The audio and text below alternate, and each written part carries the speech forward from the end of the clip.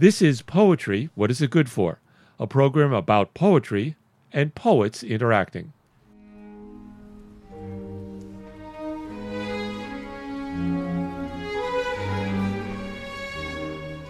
Today, we're here to remember, explore, try to gain meaning from the attacks against the U.S.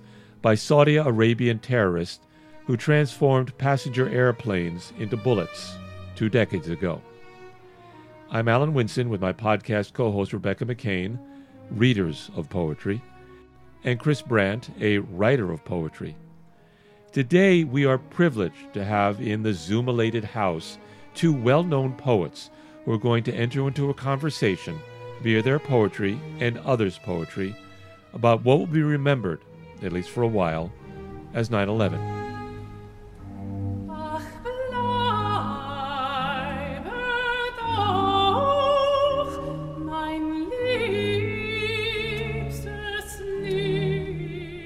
J. Chester Johnson is a poet, playwright, essayist, translator, speaker, and teacher.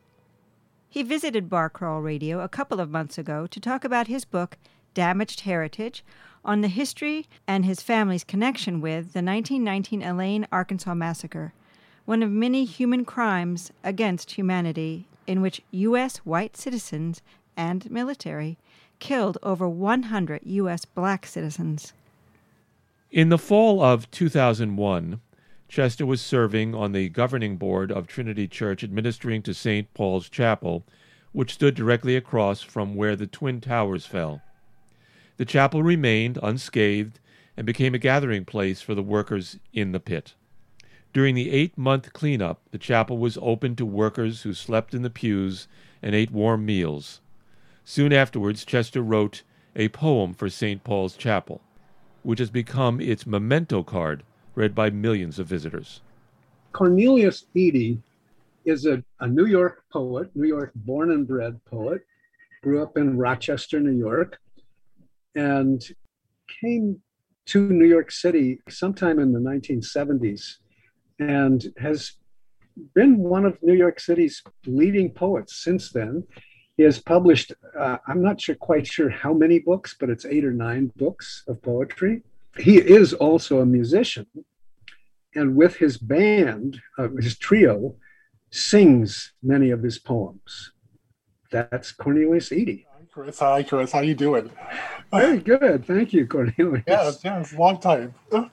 Yeah, it's been a while. Yeah, Chester, hi. Good to see you.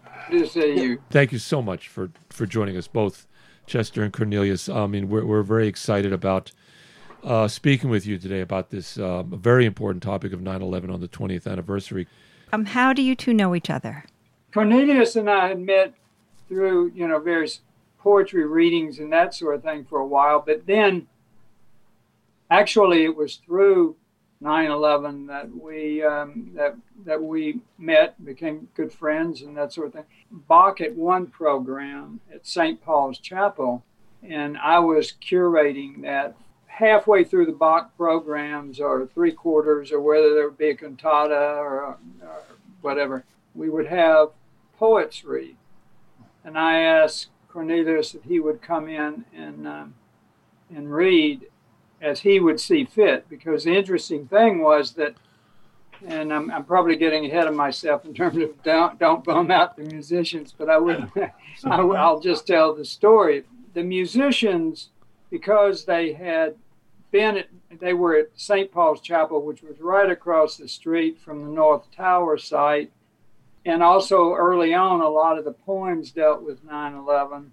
They had made a request that I asked the poets not to read anything related to 9/11 and try to be a little bit more uplifting about it. And so Cornelius read, I think you read Communion that. I probably read Communion. I don't remember exactly what I read, but that's probably the one I did read. And but I did also try to keep it upbeat. Right. So, yeah. But the term, the line, don't bum out the musicians, really stuck in my head, and I carried it with me, and eventually just wrote a poem about that. And we're Yes, going to be right. ending the program Right. with Chester's poem on St. Paul's Chapel, Yes. and then Cornelius's poem, Don't Bum Out the Musicians. And now Right. I know Where where that it got title that came name. Right. Yeah, well, that's It makes right. so much more Yeah, sense but, now. But when I read it, because it's important to me, I apologize, but it is, because I was very moved.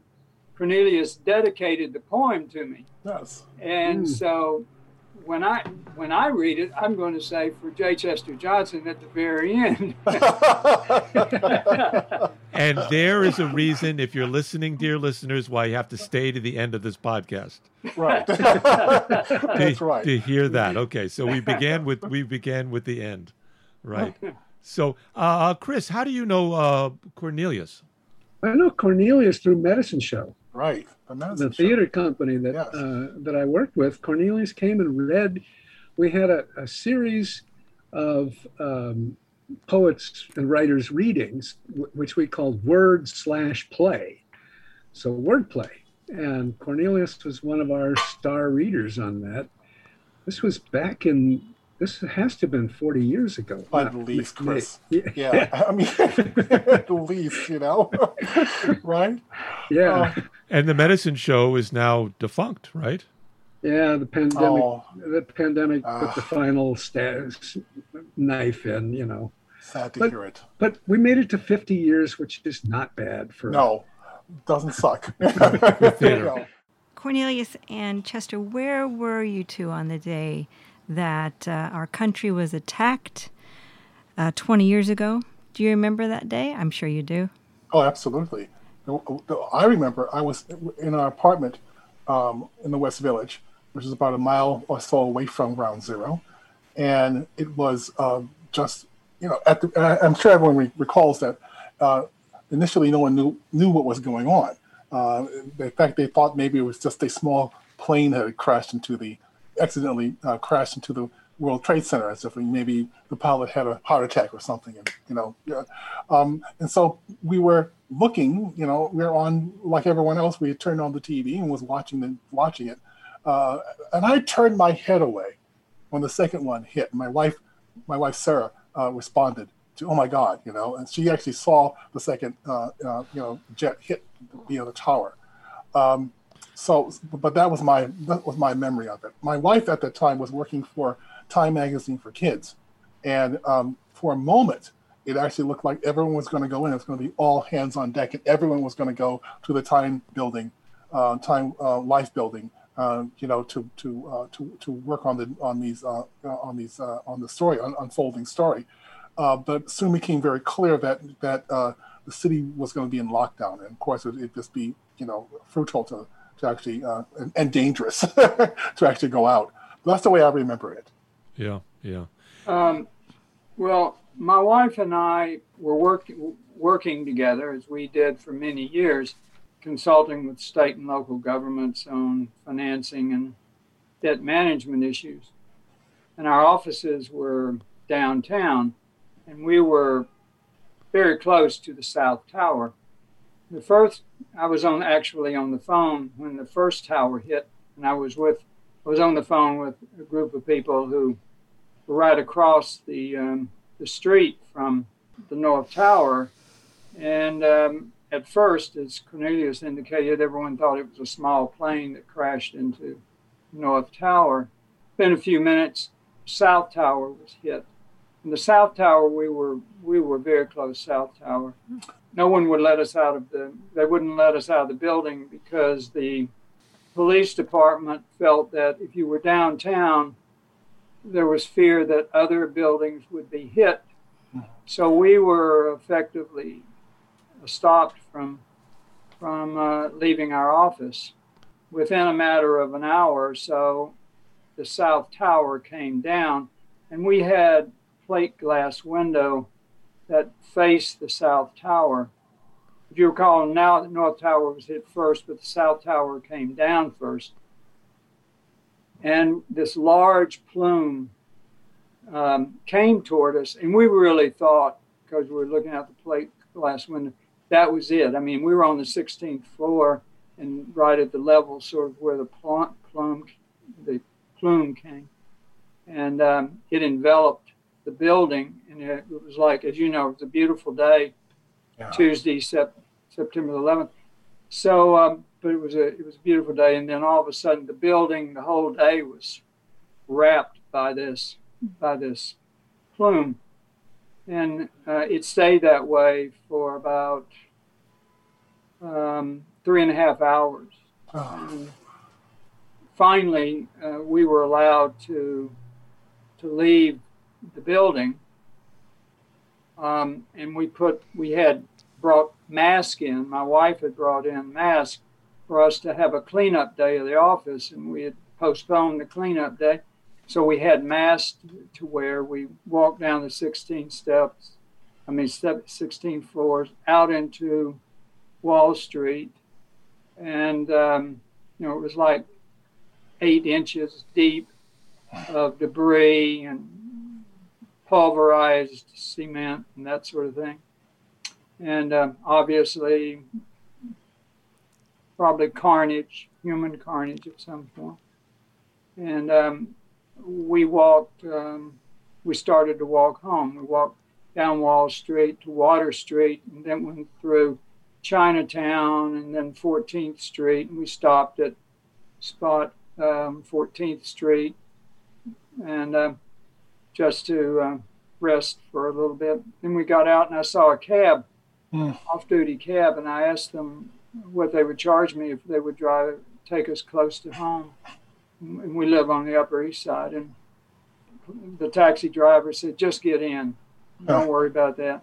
And he drove us up to just about 83rd Street and let us out. And we went to our apartment very soon after we arrived in our apartment. We heard, and there were police sirens in front of a caravan of semi-red, very large trucks of blood supply and the Red Cross was bringing to all the hospitals. It was so odd looking back on it.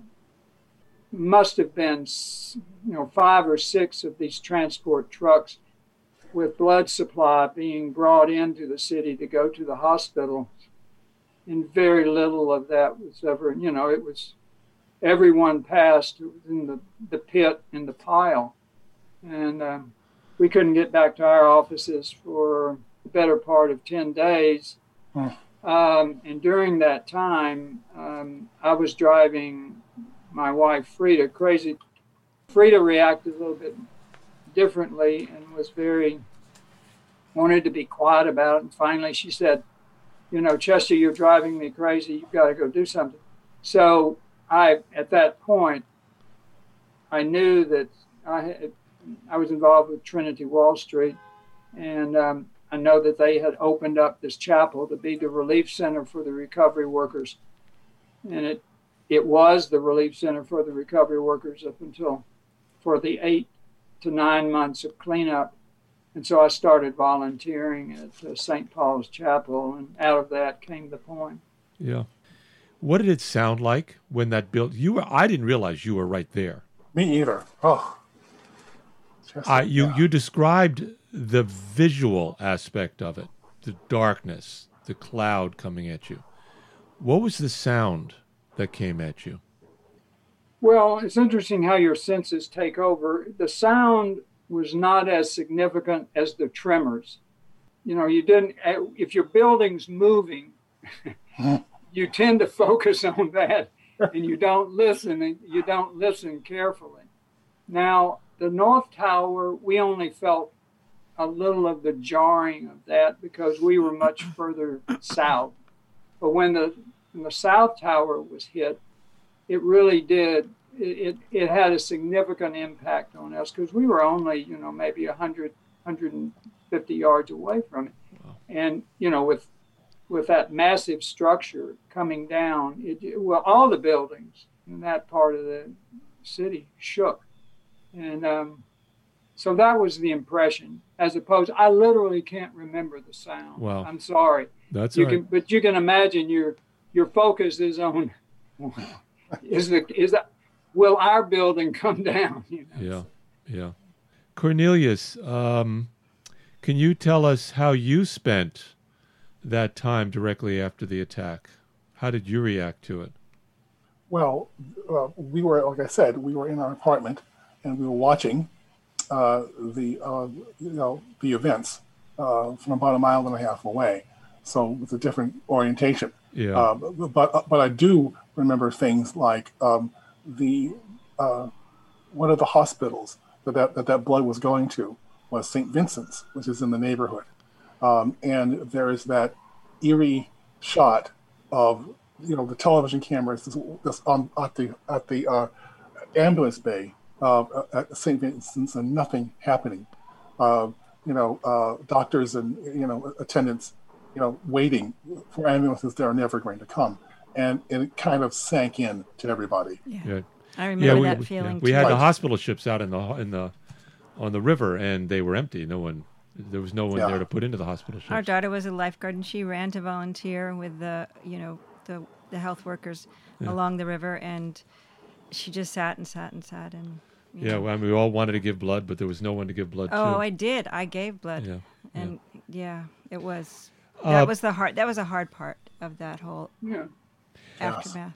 Cornelius, you talk about writing about the raw experience of life, about these big events that happen, about writing about them, and you've advised your students you don't need to wait. You can go ahead and you can write about what's happening to you. You don't have to process it; just get the moment. I mean, that's what I got from what you wrote. When did you start writing about this event of 20 years ago? Well, to tell you the truth, I didn't write about it for maybe almost a year.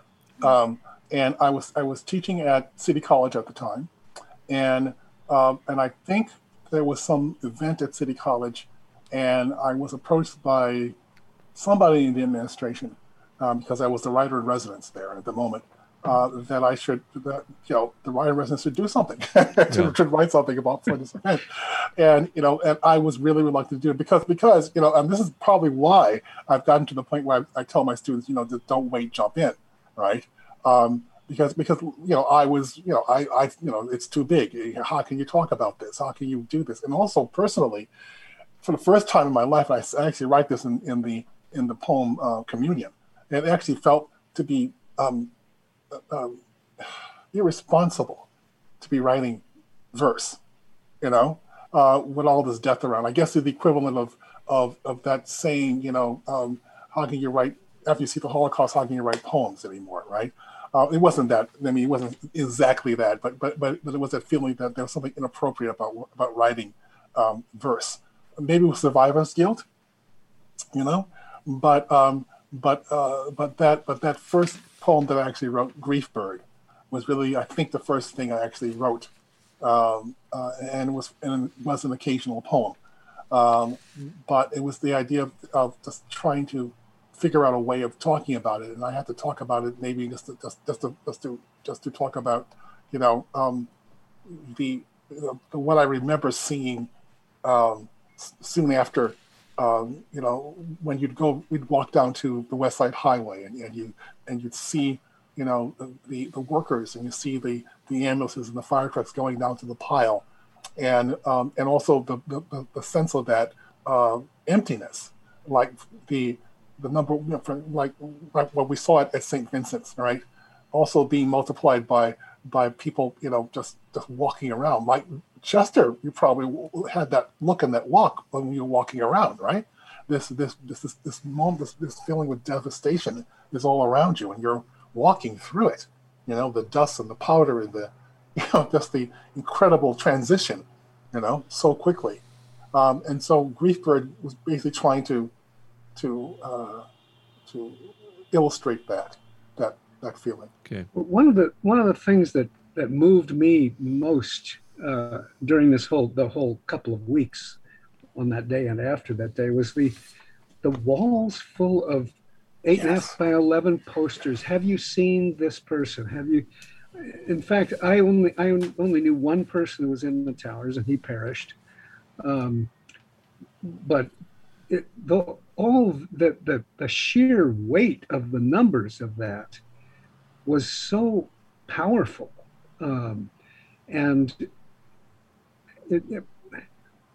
I guess my question to you is, because I believe it is, why is poetry such an appropriate medium to tackle something like this with? That's Chester? Okay. No, I'll make a comment about that. Well, first of all, it takes a while, I think, for anyone to make after experiencing what we collectively as a city experience, I think it takes a while before I realized, Cornelius, that you wrote Grief Bird quickly, or at least early on and all that. But speaking personally, I really needed to digest that experience in a considerable way before I started writing, and before I even attempted, like St. Paul's Chapel, to be written. I think people seek it probably for the same reason that poets write it after that period, and that is to make sense out of the senseless acts. I mean, how do you that's the voice of a poet, I think, is to be able to express not just the feeling, but sort of the subtlety of expression, the subtlety of experience that defines the moment as best we can remember it, and the impact of that. And in many ways, I think that the public generally look to poets and songwriters and the performers in particular, performers in the sense of wordsmithing, to express the inexplicable, and do it in a way that captures the moment, but also captures the elucidation of the experience. I mean, there were a lot of poems that people were sending around to each other that had an expression of that. Maybe they didn't specifically fit the 9/11 experience, but at the same time, they captured the emotion involved. September the 1st, 1939, the Auden poem, had nothing to do with 9/11. It had to do with Germany crossing into Poland and starting World War II. But it had that similar catastrophic impact. And I think that's what people were looking for. But speaking as a poet, it just took me a long time. I remember, it was from September until February that I even started writing St. Paul's Chapel. And it was in the middle of being a volunteer at St. Paul's Chapel. And I had to go through that experience. I'm sorry, I'm being blithering. But... No, you're not. No, absolutely. No, you stop. No, please, No, Chester. No, it's really, I mean, that is really the essence of it, I think. And you reminded me that the poem that I wrote, the second poem that I wrote, was called Communion. And that's exactly what I think, why we do this. It wasn't the official record, right? It wasn't journalism, and it wasn't, and it wasn't, some sort of way of, and it wasn't political in the sense that it wasn't trying to figure out what all, it was just what happened, right? Right. Because we all had passed through an historical moment, right? An entire city and nation too. But I mean, I'm talking about the nation. You talk about the nation, of course, but it happened in New York. It happened in Manhattan, and for the people who actually lived on the island, whether you were living close to Ground Zero or not, it was just simply you just suddenly became historic, and trying to break that down, it's not going to be biography, it's not going to be it's not going to be journalism. Though they can, though journalism of course can also examine, right? But there's something about the way a poem examines the moment I think, and also the idea of being in a just some place where everybody feels that they're that they're sharing it, right? Mm-hmm. How one poem can be shared by so many people. I think it's time we shared some poetry. Can I just say something? Yeah, go ahead. Yeah. You made me think of this when you asked the question. And as a reader of poetry, I think that what happens is when you read poetry, whatever the experience, and you suddenly go, yes, that's how I've been feeling. That's how I've been feeling. So the poets put the words to our feelings. And that's, I think, what people get out of it. I agree with you. I also would add, and I think this is also part of what you were getting at, Alan, about what I was saying about getting it down. I think it's very important to have that down. The minutia of it, right, is important too. It will be important not only for the people who are living through it, it's going to be important for the people who come back to this later and ask the question, what were they doing? What were they thinking? What were they feeling about this? What was their reaction to this, right? And the poems will hold that information, I believe. Yeah. So, yeah. It's an historical. Let's read some poetry.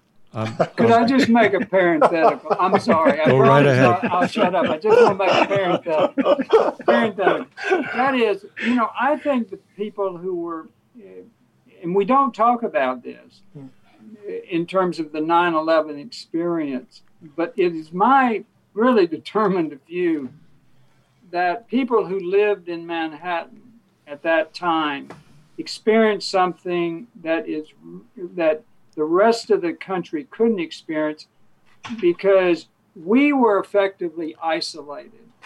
If you lived in Manhattan, you couldn't leave. Yeah. You were outside Manhattan, you couldn't get in.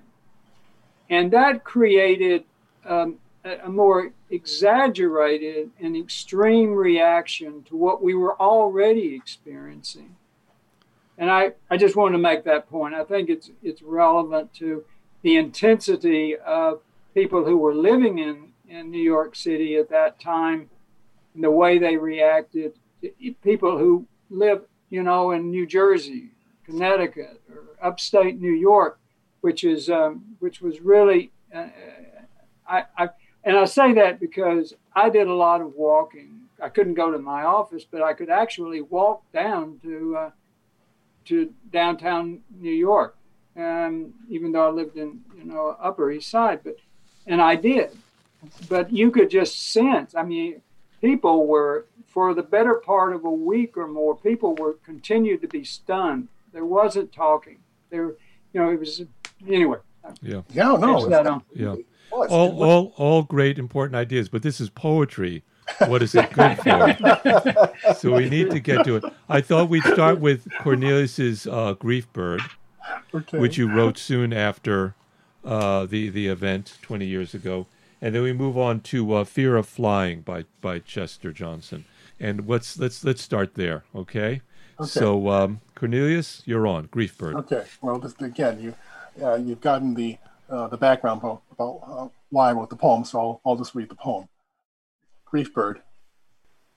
After those buildings fell, and New York City stank from bad intent, and the wind twirled with human pigment, and the sky darkened in one spot and howled.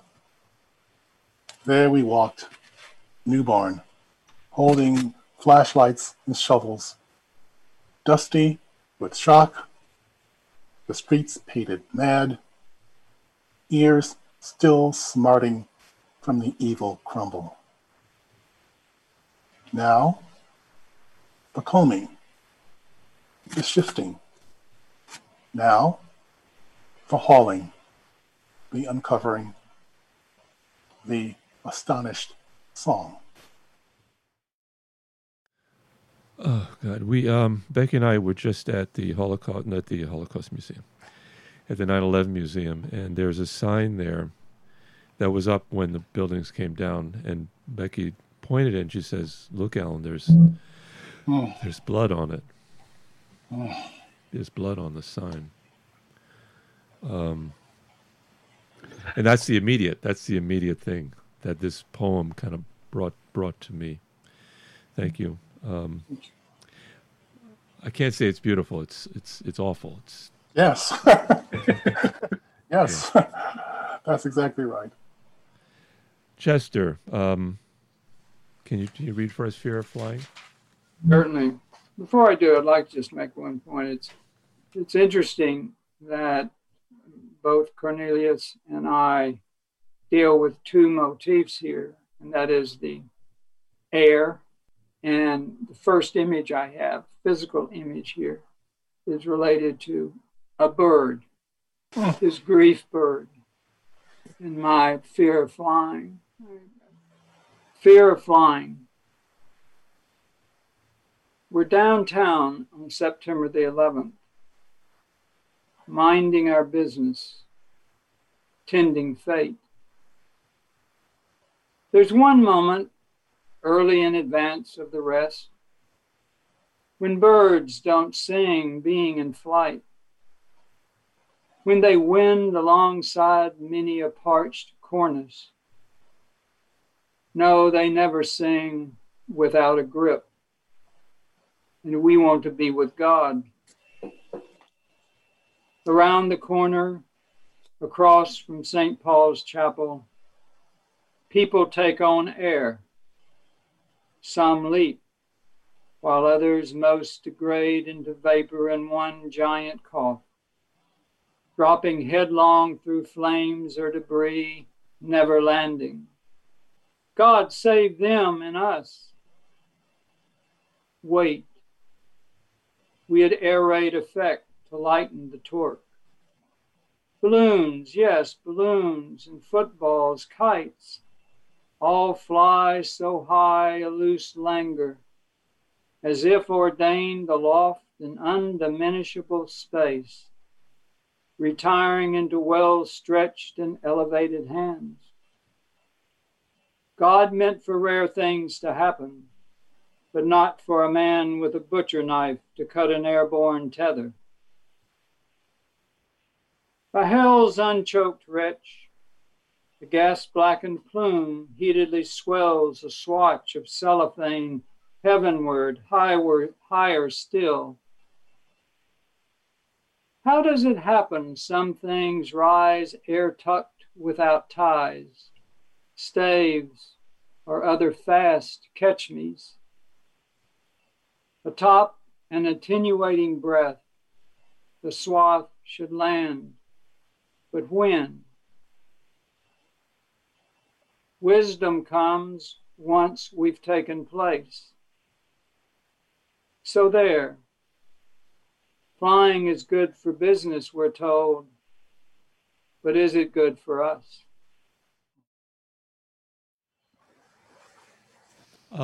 We have a good friend, it just occurs to me, who was a high schooler in Stuyvesant High School at the time that the buildings came down, and he was watching from a bit of distance further away than you were, Chester, and he doesn't talk about it very much. He was a high school student at the time, right?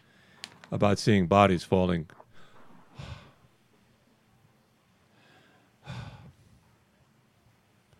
Seeing bodies falling from... He was running away from the school, and the school said go. There was no order. They just said leave, and he and his friend just ran towards the Brooklyn Bridge. I'm sorry, we were just at the museum, and it's like it's... No.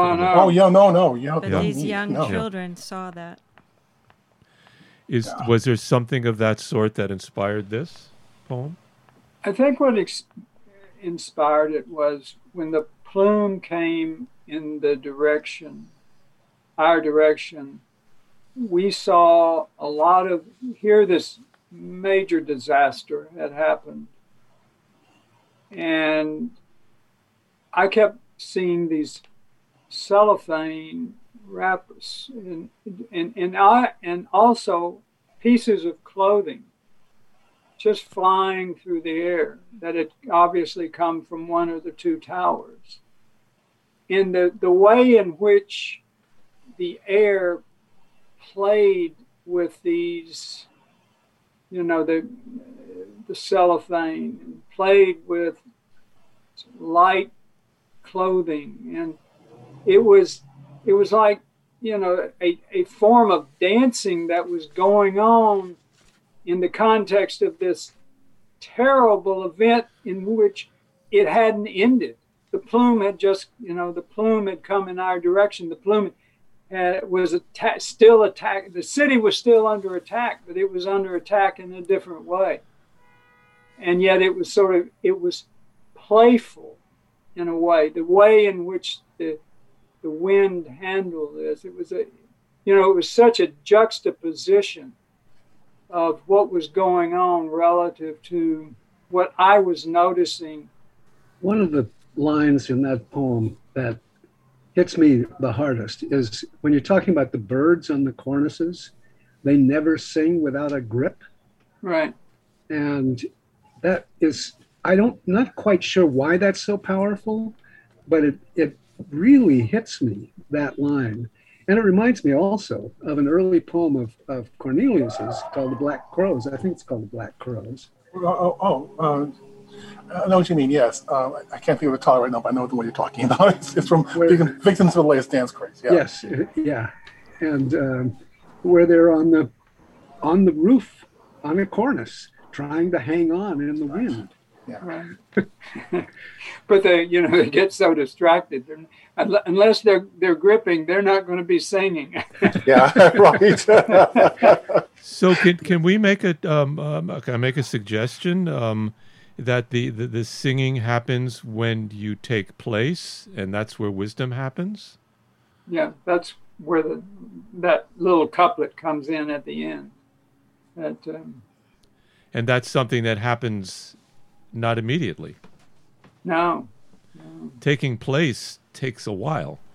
No, it's true. And that played into that little couplet before I ended up with the issue of, flying generally, it's good for business, but is it good for us? In the sense of what it may mean to. Well, and the World Trade Center was all about business. Right. Right. Right. So most of our college students today didn't directly experience the event, and for them, can be like World War II. It happened a long time ago. History. I have students that are 9 years, 10 years old. They have no idea what it was about. Can poetry make this event significant for them? I don't think that there's a way in which one can really communicate, even through poetry, but to the extent that that poetry written in an earlier time can resonate. It resonates because of the sort of experiential similarities that one would have, whether it's fear, joy, love. And so I think definitely there's a way in which you can bring someone into an environment that they would not otherwise have through the use of poetry. Probably less than, but it maybe brings you closer to the truth. I think certainly reading Walt Whitman's poems about the Civil War would bring you closer to the truth of that. Yeah. But it's also I agree. I agree. You can never replicate it, right? Moment for moment. But the essence of it, the residue of it, a poem can actually catch, I think. And you're talking about Whitman, that moment that changed his life, basically. It definitely changed his poetry for a moment, where he's basically being tactile. He's actually holding, and touching wounded and dying soldiers, and that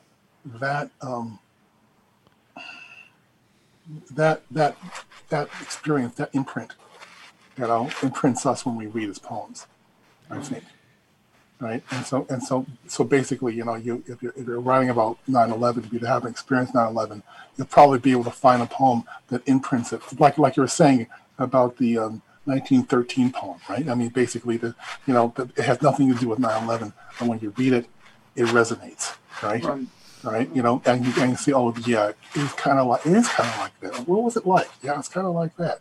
Though the events are not exactly the same, the emotional resonancy is pretty close. So I do think that some poems can actually do that. It can't, it's not. I don't think it's the duty of a poem to try to be all things for all people. But if the reader who is not attached to the event finds the right poem, finds the right poet, you can get pretty damn close. Right. But, and I don't know if I'm reading this correctly, in Communion, Cornelius, you write about how it's really hard and maybe impossible to get meaning out of an act that is so horrendous. And I wonder if you could read Communion for us, Sure. and maybe talk a little bit about it. And Sure. Well, that was the debate I was talking about earlier about whether I should be writing at all. And the thing that brought me back to that was doing a reading at KGB with it was Sekou Santiata. I was invited to do a reading with him. I had been turning down poetry readings, just avoiding them, But Sekou, one of my favorite human beings and poets. So I went to do this, and as I was listening to Sekou read, I suddenly became more aware of the fact about why we need poetry, why we're so hungry for poetry. And again, I thought it was like Communion. So the poem. After the fall of the towers, it's hard to leave our apartments. Pull our eyes from the television, stuck on instant replay, so many angles, all these lenses, all this work and effort just to be told they're gone. Again, then again.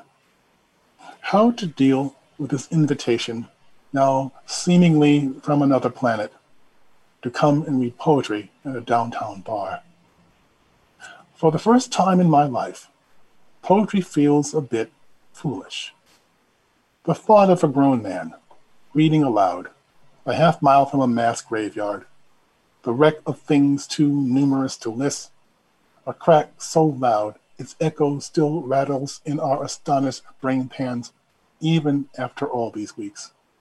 And I hear my parents' early doubts. What sort of work is this? The words that say, I love jazz, my singing about mice, the things I overhear, then slot into stanzas. After saying no to one or two of these, maybe it's the memory of my dead dad, getting up, rolling out, can't recall a sick day on the job, that plops me in the cab, his soft, wordy boy. Maybe I'm only doing what the sun-burnt grass on our lawn upstate does, but doesn't die off, soon curls slowly towards the light and air, tender, relentless. Maybe I need what the small crowd that gathers here needs, the boom of Sekou Santiata's voice. Though the sirens remind us and the streets are spare and ghost-lit, and we still don't know how to put it. That's the thing. That's the thing. That's the thing that we all understand. We don't really understand. We can't. We don't know how to put it. maybe it's that effort to put it, even though we don't understand and we can't put it, we do it anyway. We'll try. I have the volume here that Communion appeared in, the Hard-Headed Weather. Weather, yeah. There are a number of changes in what you read from this poem, and I was wondering whether you read a pre-Hard-Headed Weather or whether the changes, the poem that you read is subsequent to this. Oh, well, Easy answer. I was reading from an early draft because I wanted to have it on the screen. Okay. You know, nothing more complicated than that. Okay. But I wanted to make sure whether it was right. Yeah, no, whether I had pronounced my published version, right? I mean, that's a good question. No, it's simply what's really more convenient. Oh, let's leave it on the screen. That's it. That's what makes his poetry what is it good for. It's such a great opportunity for poets to talk to each other. Doing a little process talk where you there. never know whether it was a pre-publication or post-publication. I always like to know because what the direction is for the changes that occur. You reminded me of two things. You reminded me of Whitman, who kept rewriting, Song of Myself, right? He ran until his deathbed, and also Galway Kinnell, who did an those Echo pocketbook editions of poets. He actually did what I would consider the NYU version of the MFA version of Song of Myself. We took all the different versions of it and edited it all together, and we thought was the best edits, right? So so he did that, and he also had this wonderful essay that he wrote when he republished his selected poems, or maybe collected and selected, where basically in the essay he basically says how he had changed a lot of those poems, right? Had rewritten a lot of those poems, and in the essay he simply just explained to the reader, like, well, number one, if you don't like this new change, the old poems are still in print, right? But these are the versions I stand by now. Right. So he's always giving himself the option to come back and nibble at it again. Well, it comes down to the fact that a poem is never complete; it's only abandoned. Exactly. And you mentioned Galway Kinnell, who wrote one of the pivotal, seminal poems about 9/11 called "When the Towers Fell" for the New Yorker, which is a very long poem and totally recommend it to readers of poetry of this sort. We're talking here about one of the things about gaining meaning out of something that seems pretty meaningless. As we were organizing this Poetry What Is It Good For podcast, you kind of took the reins, you both kind of ran with it, and you came up with all these selections of poems. One poem that didn't make the cut was Auden's September 1st, 1939. 39, not 13. Right, 39, right, exactly. And Chester, you said that you wanted to read Lucille Clifton's Tuesday 9/11/01 instead of that. Why replace one? I see them very similar. One's long, one's short.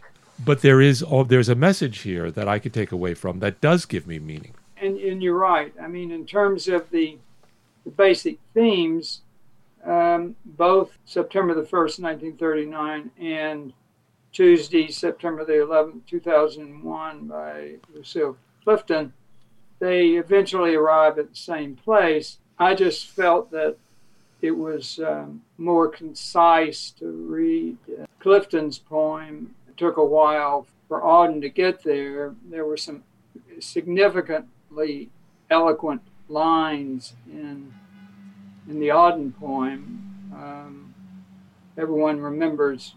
Do you remember George Bush's 1,000 Points of Light? Remember that? Remember that phrase? She stole that from him. Absolutely. It was an outright raid. And it got from and it appears if you're in Washington, there are these steps right across from the Treasury Department that have lines from various poems and public figures, and they give that line to Bush as opposed to Auden, where it really belongs. But anyway, there are other examples in that poem, and it's just nice to read. But I love Clifton's poem, which gets to the same place. Tuesday, September the 11th, 2001. Thunder and lightning, and our world is another place. No day will ever be the same. No blood untouched. They know this storm in other wares, Israel, Ireland, Palestine. But God has blessed America, we sing. And God has blessed America to learn that none is exempt. The world is one.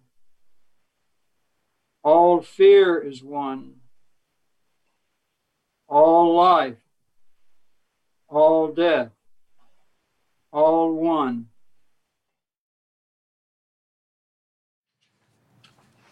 And if I could, thank you, that's a beautiful choice. If I could, from September 1, 1939, by W.H. Auden, he writes in the second stanza at the end of it, "Those to whom evil is done do evil in return."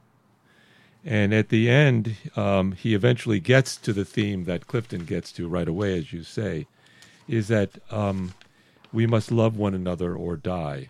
Yes. But Clifton does it quickly and powerfully. Right. Yeah. The first line that you read, Auden disavowed it, that those two lines later on. He refused. There were many anthologists who wanted to put the poem into, his part of an anthology, and he refused to do it. The only thing that he allowed Oscar Williams to put in, but he changed it because he thought that line was a lie. So, That's so interesting. Anyway. Yes. I mean, that to me, that's the line that just kind of like burst off the page, especially in our times. Why don't you read it again? I'll tell you what he said. I would just read. It's one line. So yeah, those to whom evil is done do evil in return. Right, and he doesn't. What he did in that poem is he built up the background of Hitler, where he was born and what his early childhood. And he left the implication that he was not excusing, but effectively explaining why Hitler was the way he was. It was a period when Auden was really much into, it was around the same time he wrote a poem in memory of Freud, Sigmund Freud. So he was really into that period. And then he realized later that he had overanalyzed the thing, and he never wanted it to appear, and he just didn't want it to be associated with it. But anyway. Yeah. We have two essays here that you both read, but I think we're running long. And so, I'm surprised. Yeah, right. We should have warned you, beforehand. What happens when we get together? I'm sorry. No, we're not sorry at all. But iTunes only allows us to have a certain length podcast, so we have to kind of keep it within, somewhat like around an hour. But we do need to get to the two poems that you're going to read that the other wrote. And I think we need to start with Chester's poem, which we talked about at the beginning of this conversation, St. Paul Chapel poem, that Cornelius is going to read. And then Chester is going to read the poem by Cornelius Eady, Don't Bum Out the Musicians. And we got the backstory at the beginning of our program. Right. But if you want to say anything else, go right ahead. Right, the teaser that we set up, so cleverly set up. Yeah, right. Beautifully, well done. Sure, I mean, well exactly. Done. I mean, just how we do I these told things. you. I told you we wouldn't need to do anything. You guys had it all covered. Beautifully formed, like a wave. Right, exactly. We just go again. We know what we're pros. What can I tell you? Okay, so St. Paul's Chapel. It stood. Not a window broken, not a stone dislodged. It stood when nothing else did. It stood when terrorists brought September down. It stood among myths. It stood among ruins. To stand was its purpose. Long lines prove that.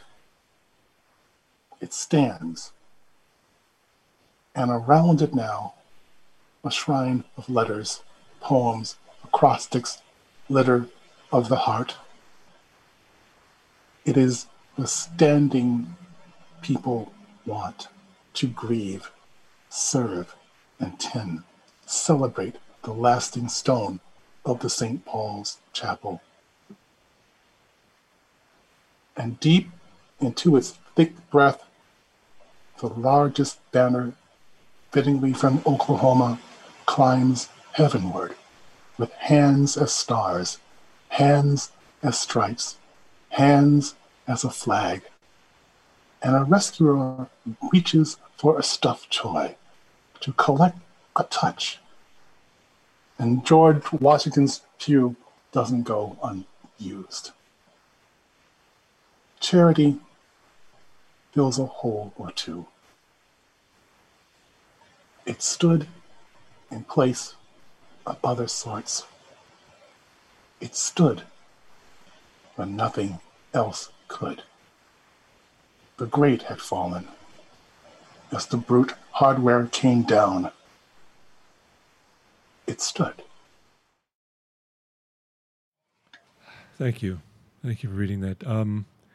There's a Chester, could you tell us about your poem? I mean, it is now handed out at St. Paul Chapel to all the visitors.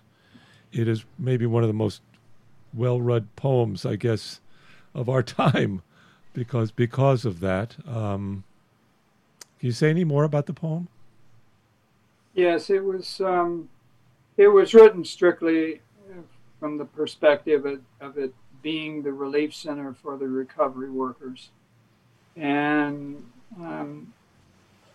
if you walked into St. Paul's Chapel at that time, there wasn't a square inch that wasn't filled with notes or other cards written from people from all over the country. It was the relief center. I know Chris makes reference to an early where there had been pictures and signs of, have you seen this person or whatever. St. Paul's Chapel actually started out as what I would say is the city's kiosk, because that's what on all the fence around St. Paul's Chapel, that's what you saw. And then immediately it became the relief center for the recovery workers, and it was 24/7. And I meant to try to capture that. For example, George Washington's pew doesn't go unused. Well, there were 3 podiatrists in there working on the feet of the recovery workers. If they would stand on the pile for longer than 30 minutes, the boots would start to melt. And that you can imagine the impact that would have on feet. We had 14,000 volunteers come in over 9 months to serve there. And part of them, some of them would go out and collect in the back of a truck boots and bring them into to St. Paul's Chapel, because boots were such a rare and important commodity to have. But this was strictly meant to be sort of an interior poem. And what it did, it basically became sort of not necessarily just a memento card for St. Paul's Chapel, but a memento card for the workers on the pile and the volunteers. One quick story. One year, Bloomberg chose to have first responders and volunteers read the names of family members who had died, as opposed to family members doing that. So I read the case. And as I was waiting in line, I kept hearing they would be police or fire, and they would get up and say, "Thank God for St. Paul's Chapel," because it was, these people worked in 8-hour shifts, and then they would be off for a couple of hours and go back. And St. Paul's Chapel was there with food and hand warmers and clothing and medicine and even music. And so it was an interior poem in that respect. It's really been distributed a lot. At last count, it was 1.5 million cards that have been passed out. Wow. And Cornelius, we're going to end with you reading your response to the St. Paul Chapel poem. I thought that Chester was Chester's reading it. I'm Chester. I'm sorry. reading. I'm sorry. And as we I'm said stumbled earlier, here. Yeah. as we said earlier, this is also a St. Paul derivative poem. Right. So, Don't Bum Out the Musicians by Cornelius Eady. Ah, behold how hot tears roll down pale cheeks. Johann Sebastian Bach, Ascension Oratorio, Cantata number 11.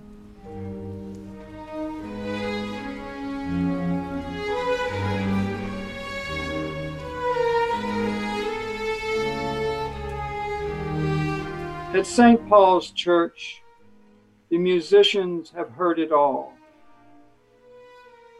For years, they have paused between Bach movements to hear the strange reed of a human voice recite grief.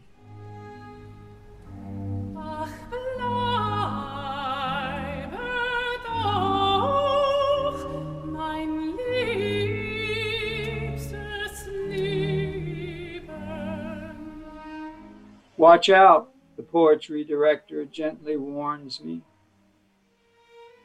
This church across the street from where the towers fell is busy with spring. What shall I wring from my throat? Won't the tenor later sing, Ah, just stay, my dearest life?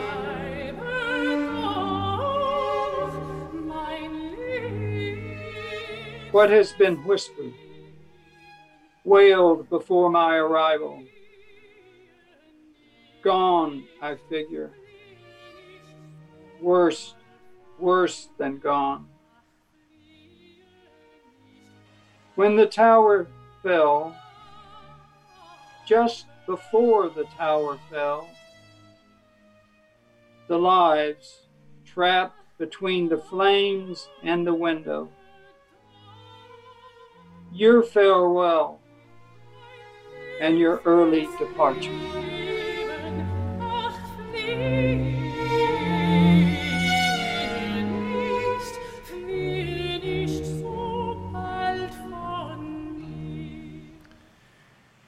And with that, we want to thank you, J. Chester Johnson, Cornelius Eady, for joining us here on Poetry, What Is It Good For? Again and again, and this time also, we've proven that poetry is gold. No, it's better than gold. Better than gold. It's life. And Chris, is there anything you'd like to add before we finish up? No, I'm full. Yeah. I'm completely full of gorgeous words right now. Yeah. So thank you so much, both of you guys. It's just. And we met Chester a while ago, talking about his book Damaged Heritage, and now I feel so wonderfully honored and buoyed meeting you, Cornelius. Thank you, Alan. Yes. I think this is probably, I didn't really realize this is being, this course is being taped, in June, but June still, not July yet. Mm-hmm. And it's a beautiful summer day, and I thought this is the best way of spending it. What's a better way of spending an afternoon? A beautiful sunny, summer afternoon, and talking poetry with some good people, right? Well, greatly. Yeah, that's what poetry is for. That's what poetry is good for. Absolutely. Thank you.